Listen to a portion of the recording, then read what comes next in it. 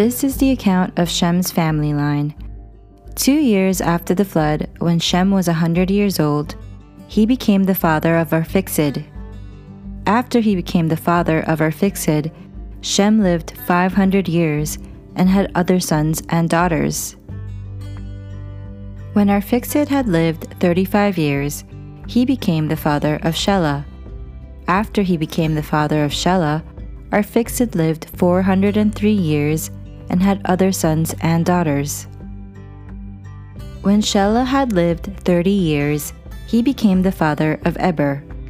And after he became the father of Eber, Shelah lived 403 years and had other sons and daughters. When Eber had lived 34 years, he became the father of Peleg. And after he became the father of Peleg, Eber lived 430 years and had other sons and daughters.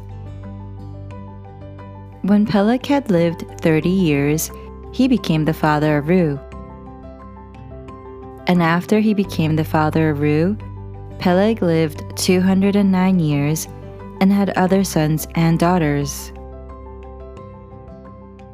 When Reu had lived 32 years, he became the father of Serug.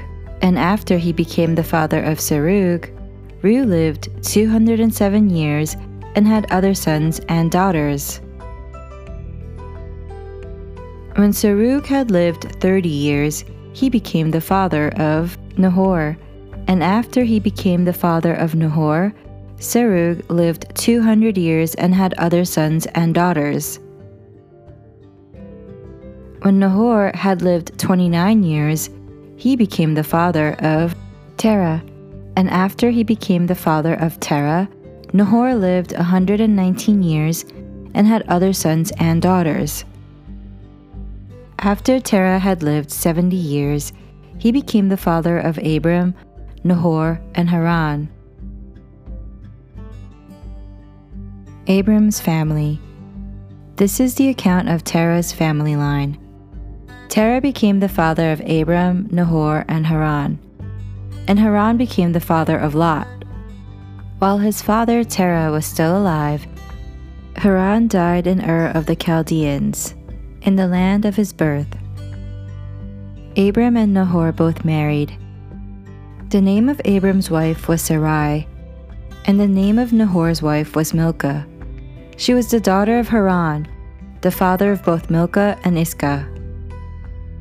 Now Sarai was childless because she was not able to conceive.